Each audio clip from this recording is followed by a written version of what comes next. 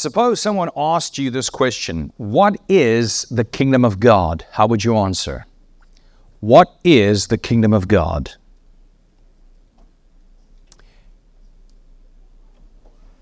What do we do when we consider the kingdom of God? Like, where do we go? How do we understand it? And most importantly, how does it impact our lives and how does it affect us? By how we live, how we walk, how we relate, decisions we make, and why we do what we do. And one of the reasons I wanted to share with you this subject of the kingdom of God is because oftentimes what happens is you do something you know is right to do, but you do it so long you start wondering, why am I doing this again? If you lose your why as to why you're doing something, you will eventually stop doing it. Nothing continues with momentum if purpose for that thing goes missing, is lost, is forgotten. And so it is very important for us to bring to our understandings this idea of the kingdom of God, because it is what we have been called to. So what do we find when we consider the kingdom of God? Matthew 4:17 says, "From that time Jesus began to preach and say, 'Repent, for the kingdom of God is at hand.'" So Jesus was saying this. Do this because of that. Repent, for the kingdom of God is here. In Matthew 4:23, it says, "And Jesus went about all Galilee, teaching in their synagogues, preaching the kingdom of God, and healing all kinds of sicknesses and all kinds of diseases among the people." So we see that this is the gospel, or the kingdom gospel. Matthew 9:35 says, "Then Jesus went about all the cities and villages, teaching in their synagogues, preaching the gospel of the kingdom." There is a kingdom element to the gospel. So it is very interesting to see just how great an emphasis Scripture places on the very kingdom of God. Yet we don't necessarily talk about this a lot. It's not part of our understanding when we talk about the gospel. We think about the penal substitutionary atonement of Christ, everything that Jesus did on the cross. This is to us the gospel, but there's a kingdom element to this gospel that we need to be introduced to. So if our preaching of the gospel requires us to preach not just the gospel, but the gospel of this kingdom gospel, if we're preaching the kingdom like we just read Jesus preached, well then that would mean we are going to have to understand what Jesus had in view or in mind when he said, "I was preaching the kingdom.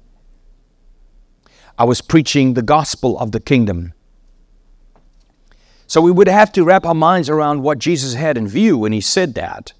But secondly, we are to then preach the gospel with this very specific, with the same view that Jesus had in mind. In other words, when we preach the gospel, we ought to preach the gospel the way Jesus did. We ought to preach the gospel the way Paul did.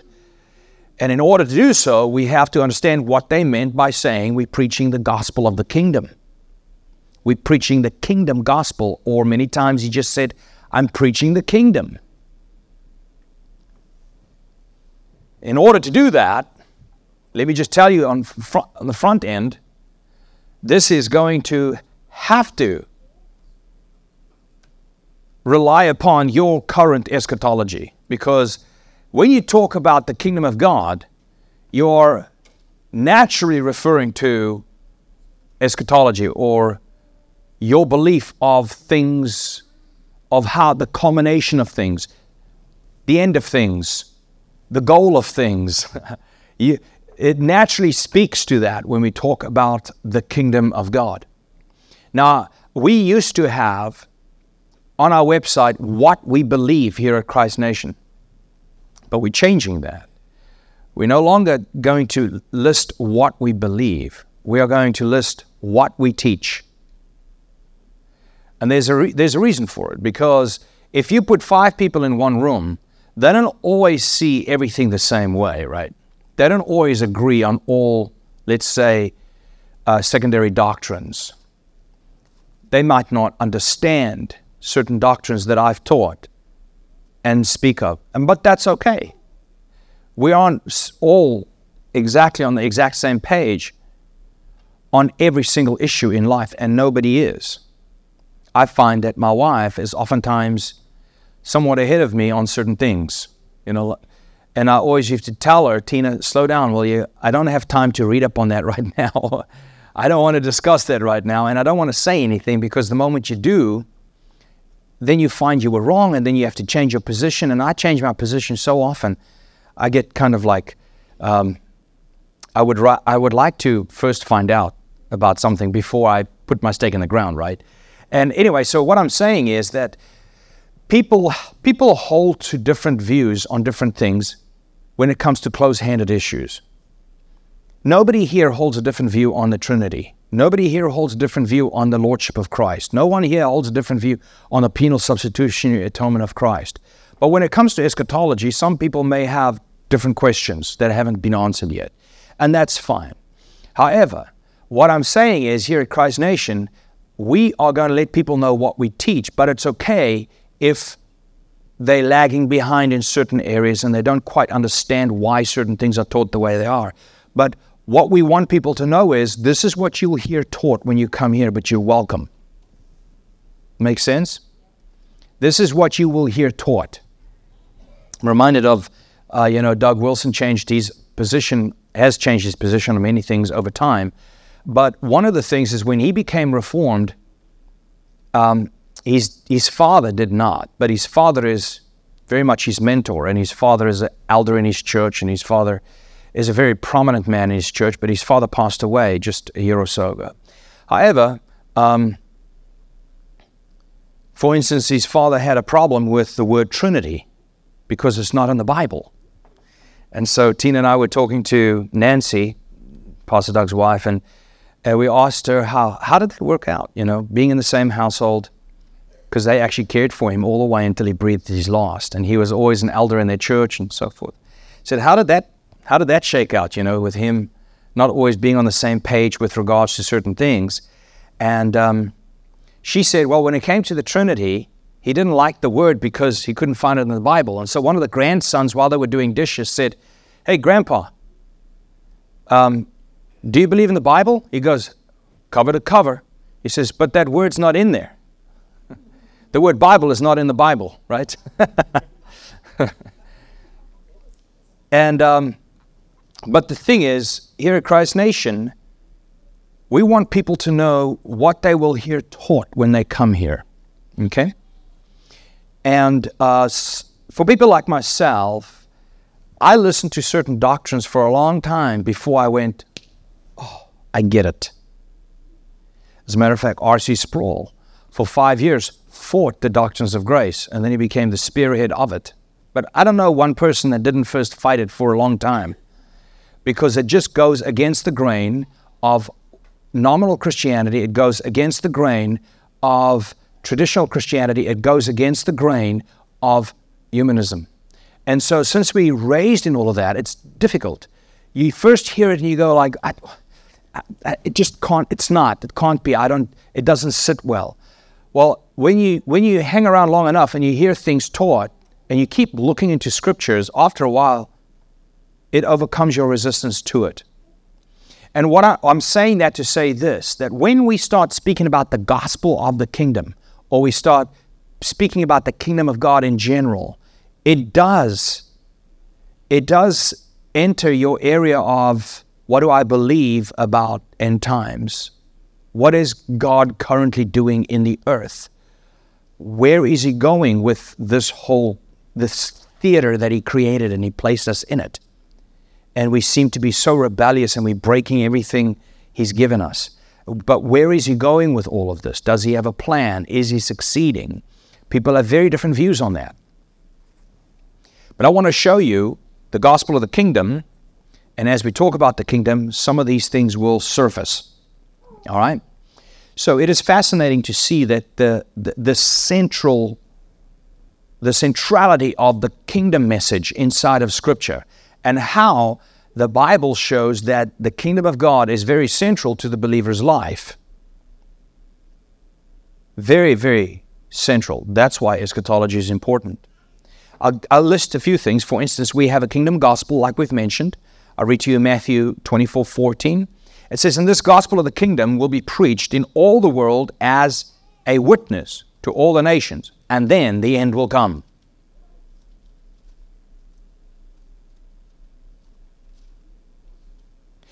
Then we find a kingdom repentance. So we find a kingdom gospel. Now we see a kingdom repentance right here in Matthew 3, verse 1 and 2.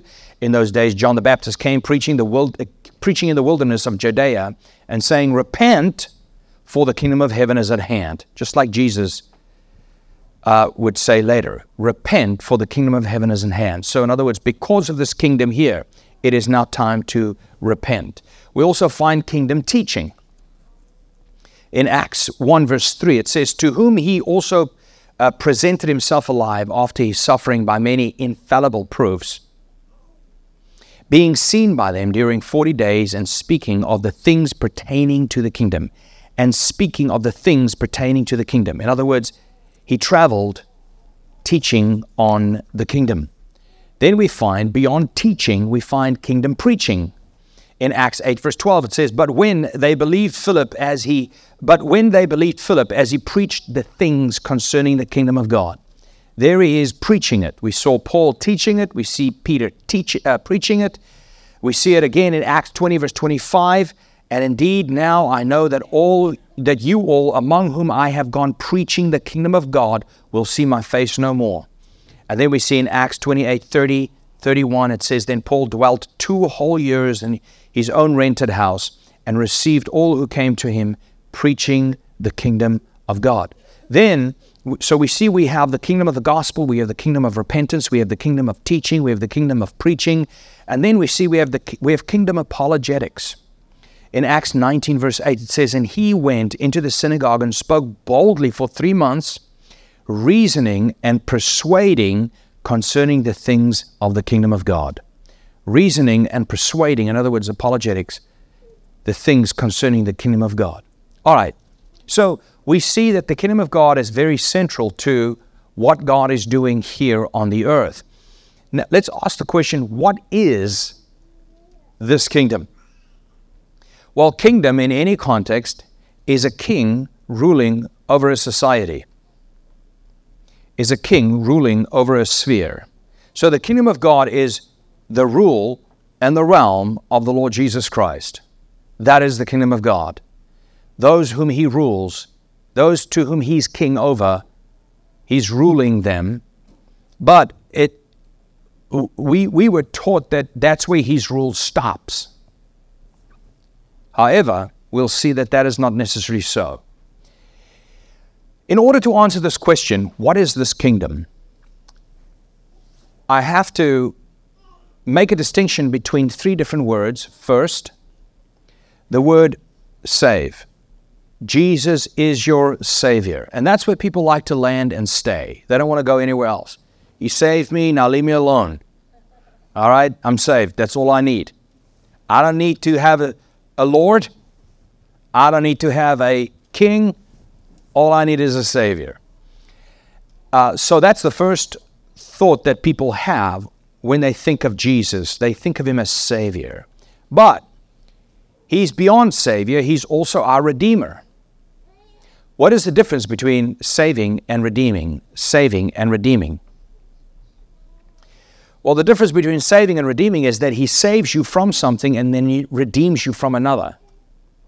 He saves you from, the Bible says, sin, the power of sin, and from death. He saves you from sin, the power of sin, and death, which is also the wrath of God. Remember, Jesus came and he intercepted God's wrath against your sins, and it fell on Christ instead of on you. So, Jesus comes and saves you from sin, the power of sin, death, and the wrath of God.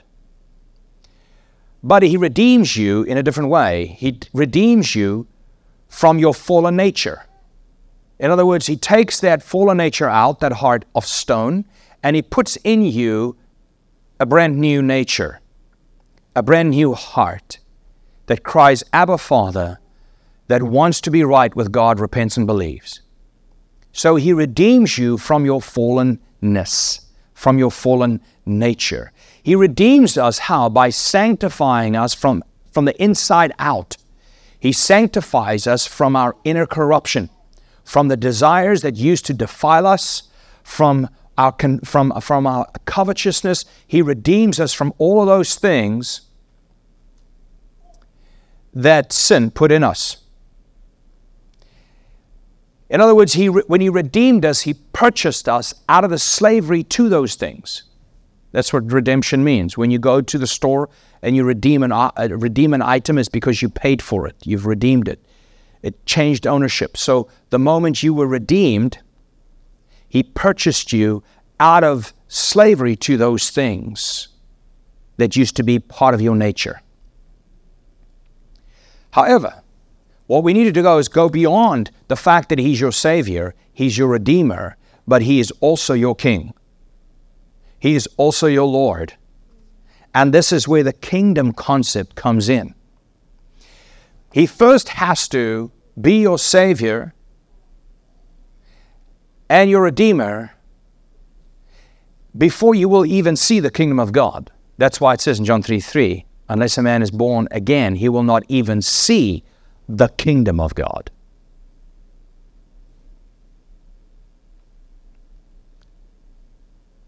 So the new birth is required before a person can even see the kingdom of God. So if there is a king who rules, then there is a kingdom over which He rules, and that is Jesus. He rules over His kingdom.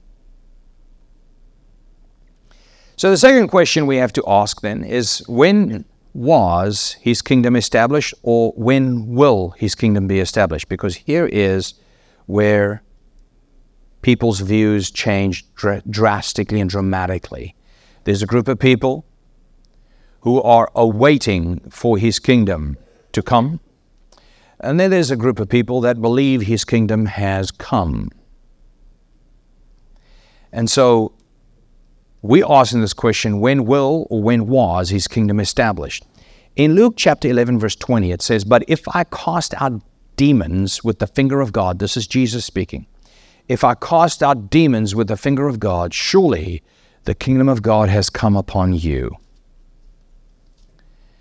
And of course, we saw Jesus casting out many demons. So, R.C. Sproul says, and I quote, "When He came," speaking of Jesus, "He inaugurated God's kingdom. He didn't consummate it, but He started it." In other words, He didn't finish building the kingdom, He started building it. Sproul continues saying, quote, "So Jesus' kingship is not something that remains in the future. Christ is king right this minute. He is in the seat of the highest cosmic authority. All authority in heaven and on earth has been given to God's anointed Son." Matthew 28:18. So when Jesus rose from the dead, remember there was a moment where He said, "Don't touch me yet. I haven't been to the Father yet." Remember that? Yet, the next time you see Him appear to all the disciples, He showed them His hands. And Peter had to touch His hands. Thomas had to touch His hands. And so what's the difference there? Well, there was a coming to God between those two moments where He was coronated king. All authority in heaven and on earth was given to Him right then.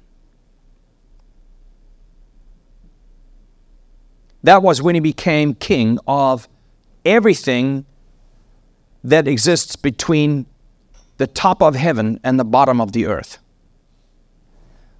He becomes the ruler over all. He has the highest authority over everything. Now, we have this idea that a leader is voted in, right?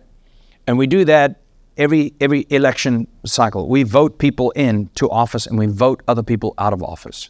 So we have this idea of a republic, and but this is not the mindset in which Scripture was written This is not the mindset of Christ's kingship. This is not the mindset of the Bible is kingdom mindset. Where a king is not voted in or out, right? So when the new king is coronated, you have heralds going out throughout the nation going, you have a new king, right? There's a declaration being made. There's an announcement being made. And the gospel is the good announcement. That's actually the definition of the gospel. The good announcement. It's good news. There is news. You have a brand new king.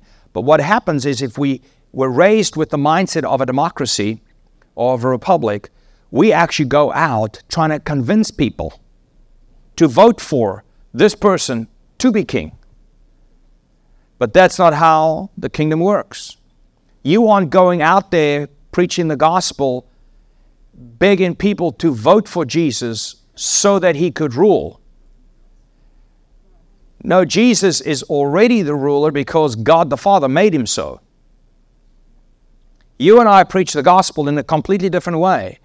We go out into the world proclaiming as a herald, you have a new king.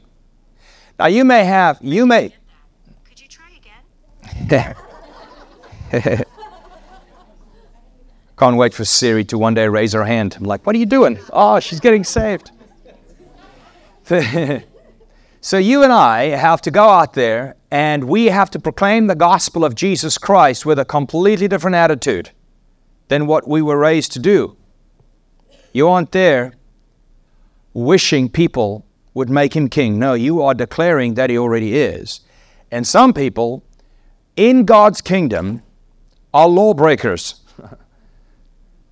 They reject him. They still have a king. He doesn't suddenly no longer become king. Like I said to somebody yesterday, I said, this is why I believe Christianity is, in fact, the true religion, the true faith. And he said, well, yeah, because that's what you believe. I said, even if I didn't believe it, it would still be true. Because things aren't true because I believe it. I've been called to believe what is true, right? And so when you go out there to preach the gospel, you are a herald saying, there is a new king. He has been enthroned. He has all authority from the top of heaven to the bottom of the earth. He rules. He reigns. And you are a lawbreaker. You better make right with the king, lest he come and destroy you. So where is this kingdom of God that we speak of? In Luke chapter 17, 20 and 21, it says, now, when he was asked by the Pharisees when the kingdom of God would come, he answered them and said, the kingdom of God does not come with observation. It does not come with observation, nor will they say, see here, see there, for indeed, the kingdom of God is within you. The kingdom of God is within you. Now, there's a better way to translate the way they translated that. The kingdom of God is within you is better translated as the kingdom of God is in your midst. So funny, Tom and Sarah Zidek said, do you realize that every single service you have to ask or say, it's too cold, too hot? Like I said to this, because I'm looking at everybody and I can see. And just as I said it, it went off. So here the Bible says, Jesus speaking, for indeed the kingdom of God is within you. The kingdom of God is among you. It's not so much that it's inside of your heart. No, it exists between us. It's among us. That's why it's important for us to relate to one another in a scriptural way, because it is a king ruling over a society.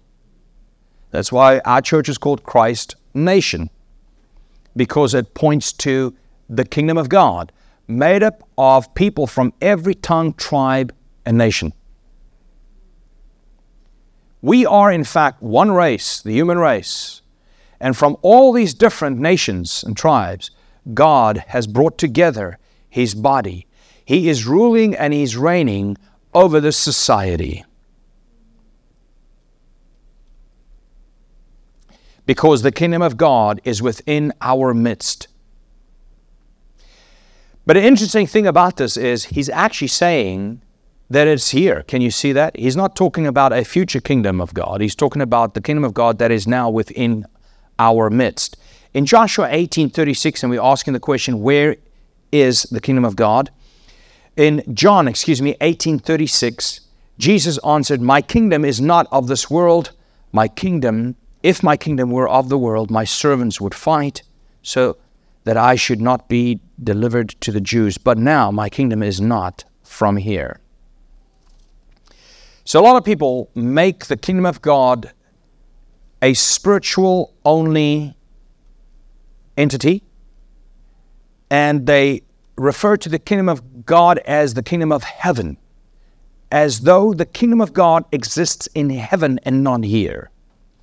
But you can look through scriptures that you will see that the kingdom of God and the kingdom of heaven are absolutely interchangeable.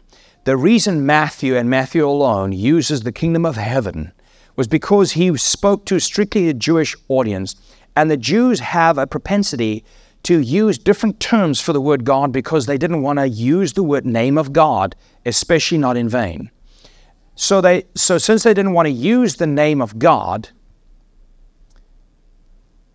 they would say heaven. And so God's kingdom, or the kingdom of heaven, and the kingdom of God are interchangeable. It's the very same thing. However, people have looked at that and they've concluded, therefore, there is a kingdom. It is a spiritual only kingdom. You cannot see it, and it exists in heaven. And one day, Jesus will return, and He will establish His kingdom here on earth. And we're looking forward to that day. That's the one position. The other position is that the kingdom of heaven and the kingdom of God are interchangeable. It's one and the same thing.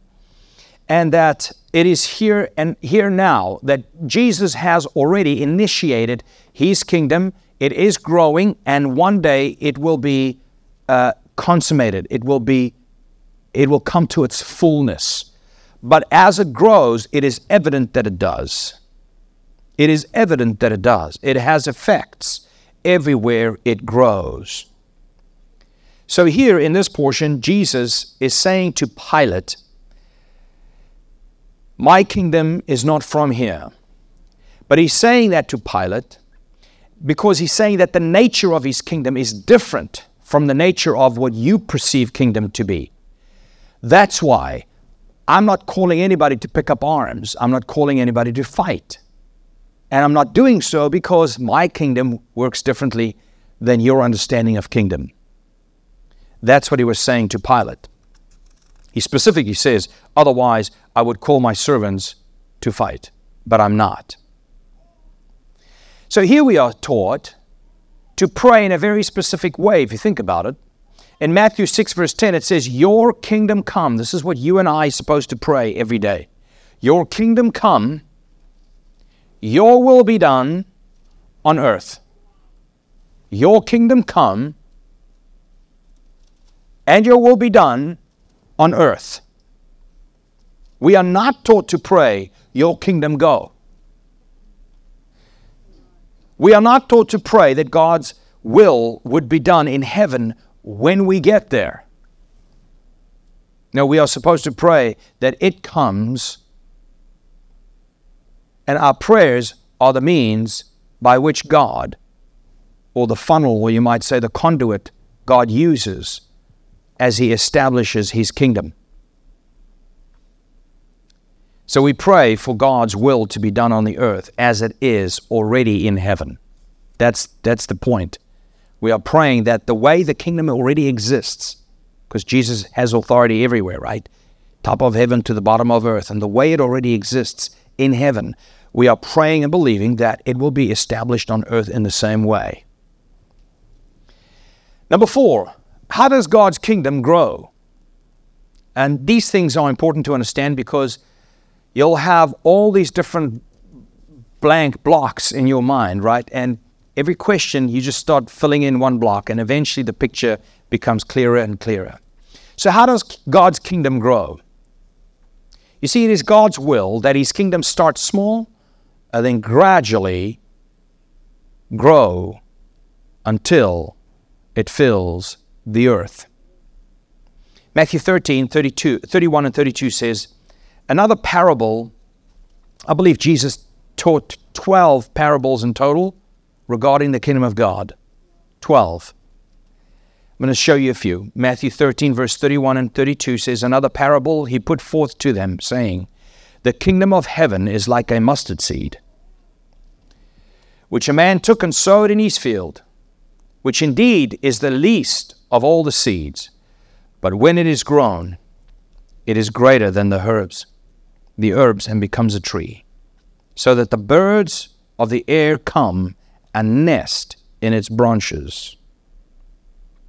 So we see that it's of the smallest seeds that they had, and it grew big enough for birds everywhere to come and nest in the branches. That is how the kingdom of God is. But I believe that one of the emphasis here is explaining how the kingdom of God takes time to grow. Over time, it matures. Matthew 13:33, he says, another parable he spoke to them. The kingdom of heaven is like leaven, which a woman took and hid in 3 measures of meal, till it was all leavened. So in other words, we can learn a few things from this one little parable there, 2 lines, about the kingdom. We can learn a few things.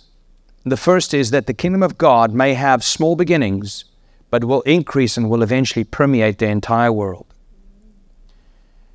Again, the kingdom of God teaches to not despise small beginnings. You see, Jesus' domain, it started with 12 men in an obscure corner of Galilee, but has spread throughout the whole known world today. It has touched the whole entire world, saved and unsaved, Jew, Gentile, believer, unbeliever. Because the gospel always makes progress. It's like that seed that looks like it just died. Because what does a seed have to do? It has to first fall to the ground and die before it'll actually sprout. And it'll eventually become a big tree. So initially, when you look at Christian history, you go like, wow, it looked like Christianity was a fledgling religion. It was a dying religion. They were all getting murdered, and then eventually there it is, 500 years later. There it is, 1,000 years later. There it is, 2,000 years later. But what we tend to do is we tend to look at one year. We look at 6 months. We look at 5 years. We look at one person's lifetime. Well, what you need to do is you have to zoom out and you get the big picture and see how that seed, the kingdom of God, was sown 2,000 years ago. And man, it's gone through ups and downs, but it's always increased. That leavens the whole lump eventually.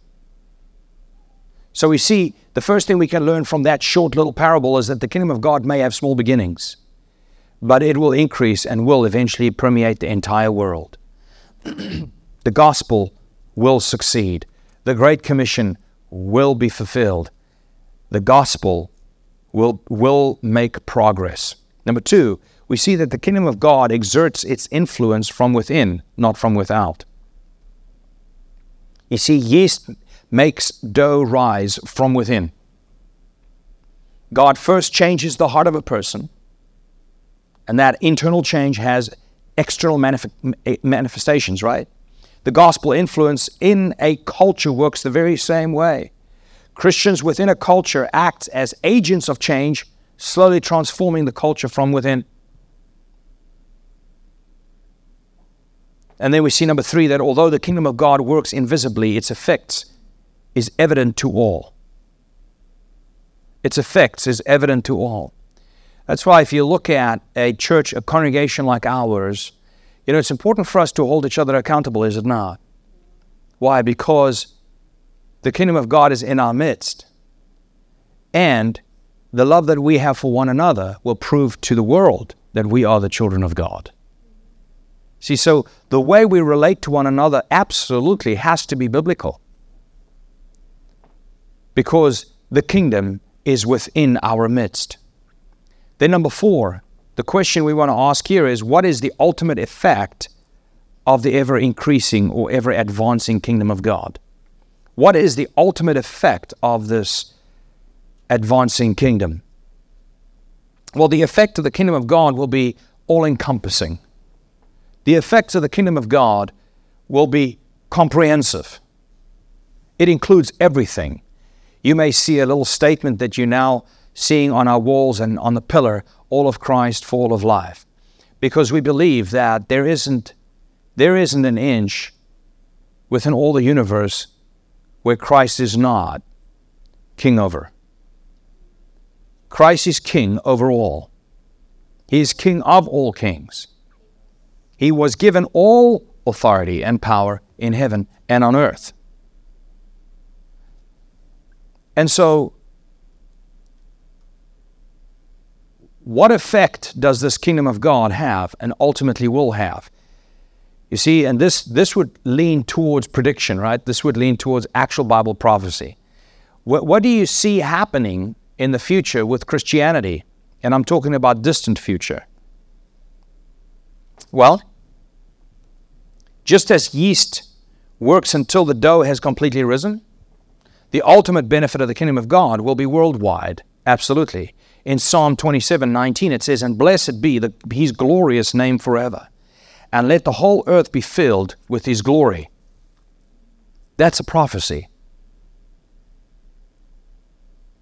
Habakkuk 2:14 says, "For the earth will be filled with the knowledge of the glory of the Lord, as the waters cover the sea." His kingdom will grow and will continue growing. Remember, his name will be Wonderful Counselor, Mighty God, the Everlasting Father, the Prince of Peace. And then it says, "And the government shall be upon his shoulder. And of its increase," his government's increase, "there shall be no end." It'll increase, it'll increase, it'll increase, and it'll increase forever and ever and ever.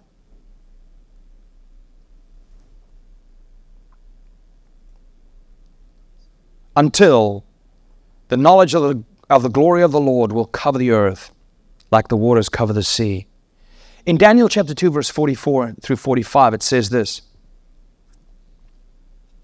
"And in the days of these kings, the God of heaven will set up a kingdom which shall never be destroyed." So this was Daniel in the time of Nebuchadnezzar.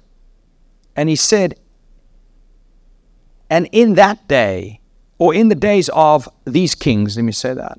In the day of these kings, Daniel's day, these kings that came, he said, "God of heaven will set up a kingdom which shall never be destroyed, and the kingdom shall not be left to other people. It shall break in pieces and consume all these kingdoms, and it shall stand forever."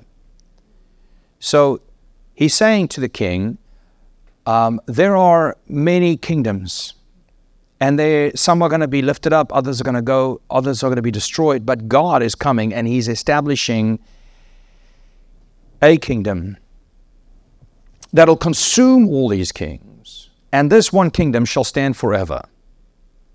Verse 45, "Inasmuch as you saw that the stone was cut out of the mountain without hands," because this was this was the king's dream, remember? He saw this he saw the statue, and the statue was made up of different materials.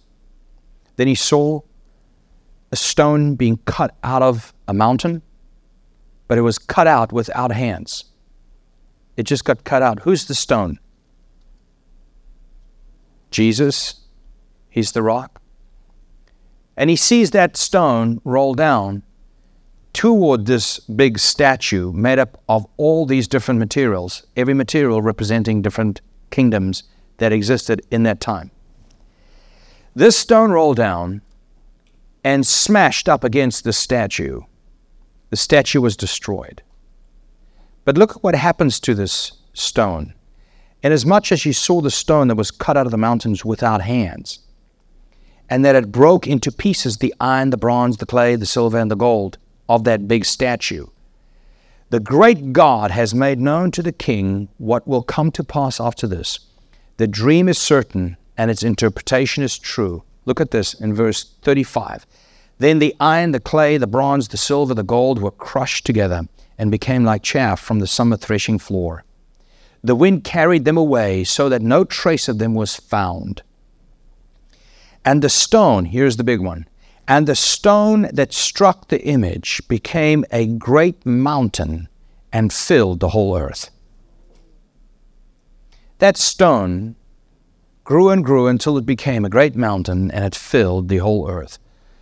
He was absolutely talking about the kingdom that God was going to establish on the earth. It was going to swallow up all the other kingdoms, consume all the other kingdoms, and it was going to be the only kingdom, and it was going to fill the whole earth. That is to answer the question, what is the ultimate effect of the ever-advancing kingdom of God? The ultimate effect is that it will cover the earth. That's the end of your labor. That's the end of what you are currently involved with. God has, in His providence, placed you within the history of that day. You follow what I'm saying? That day they will look back to you, and they might look at you as the early church, who knows? But they will look back to you and they will see your efforts, your faithfulness. They will see your commitment to the work of God. So what is the ultimate future of this kingdom? The ultimate future of this kingdom, we find that in 1 Corinthians 15, 24 and 26. It shows that when the kingdom has grown to its appointed size, then the Lord will come. All right, so that will probably go against the grain of many people here in their view of eschatology. When is Jesus coming? They will say, well, the world is getting worse and worse and worse and worse and worse, and just before we all die, He's going to come and save us. But it really goes against the grain of Scripture that says He's coming back for a, what bride? Without spot or wrinkle. He's coming back for a glorious bride, right? He's not coming back for a bride that's totally being conquered and, He's not saving out or something like that. No, He's coming back for a glorious bride without spot nor wrinkle. And we see in 1 Corinthians 15, 24 and 26, it says this. Now, I want you to really put on your thinking cap, okay? Look at this verse. Just look at it. Because we've read it over and over, and we never saw what it said. Then comes the end. All right. Then comes the end. When? When He delivers the kingdom to God the Father. When comes the end? The end is when He delivers this kingdom to God the Father. Then comes the end. When? When He, Jesus, delivers this kingdom to God the Father. When He puts an end to all rule and all authority and power. So this kingdom is going to put an end to all rule and all authorities and all powers and all other kingdoms, just like Daniel saw or interpreted what the king saw. He's putting all of that to an end. Then the end comes after He gives that to his Father. So let's read it again. Then comes the end when He delivers the kingdom to God the Father, when He puts an end to all rule and all authority and power. Verse 25. For He, Jesus, must reign in His kingdom till He has put all enemies under His feet. So yes, He has a kingdom within which there are many enemies, but He will put them all under His feet. He'll put an end to all rule, all authority, and all power. He will give this kingdom to His Father, and that is the end. For he must reign till he has put all enemies under his feet. The last enemy that will be destroyed is death. That is the ultimate future of this kingdom. So how does this knowledge of the kingdom building impact your life, my life? How does it touch us? Well, Calvin said, it is the task of the church to make the invisible kingdom visible. It is the task of the church to make the invisible kingdom visible. It's like when a truth is practiced by believers, the world can see that truth in action. It becomes visible, right? And so the task of the church is to make the invisible kingdom of God visible. We do that by living in such a way that we bear witness to the reality of the kingship of Christ. How do we do that? We do this by submitting to the kingdom of Christ, or to the rules of Christ, or to the principles of Christ, or to the will of Christ in our job, in our family, in our school, in our marriage, even in our checkbooks. We as a community, we live in a certain way, and the world looks upon it, and they see this kingdom, and it's growing, and it's impacting people's lives, and people's lives are changing, and that is when you see the kingdom. Because God in Christ is king over every one of these different spheres in life.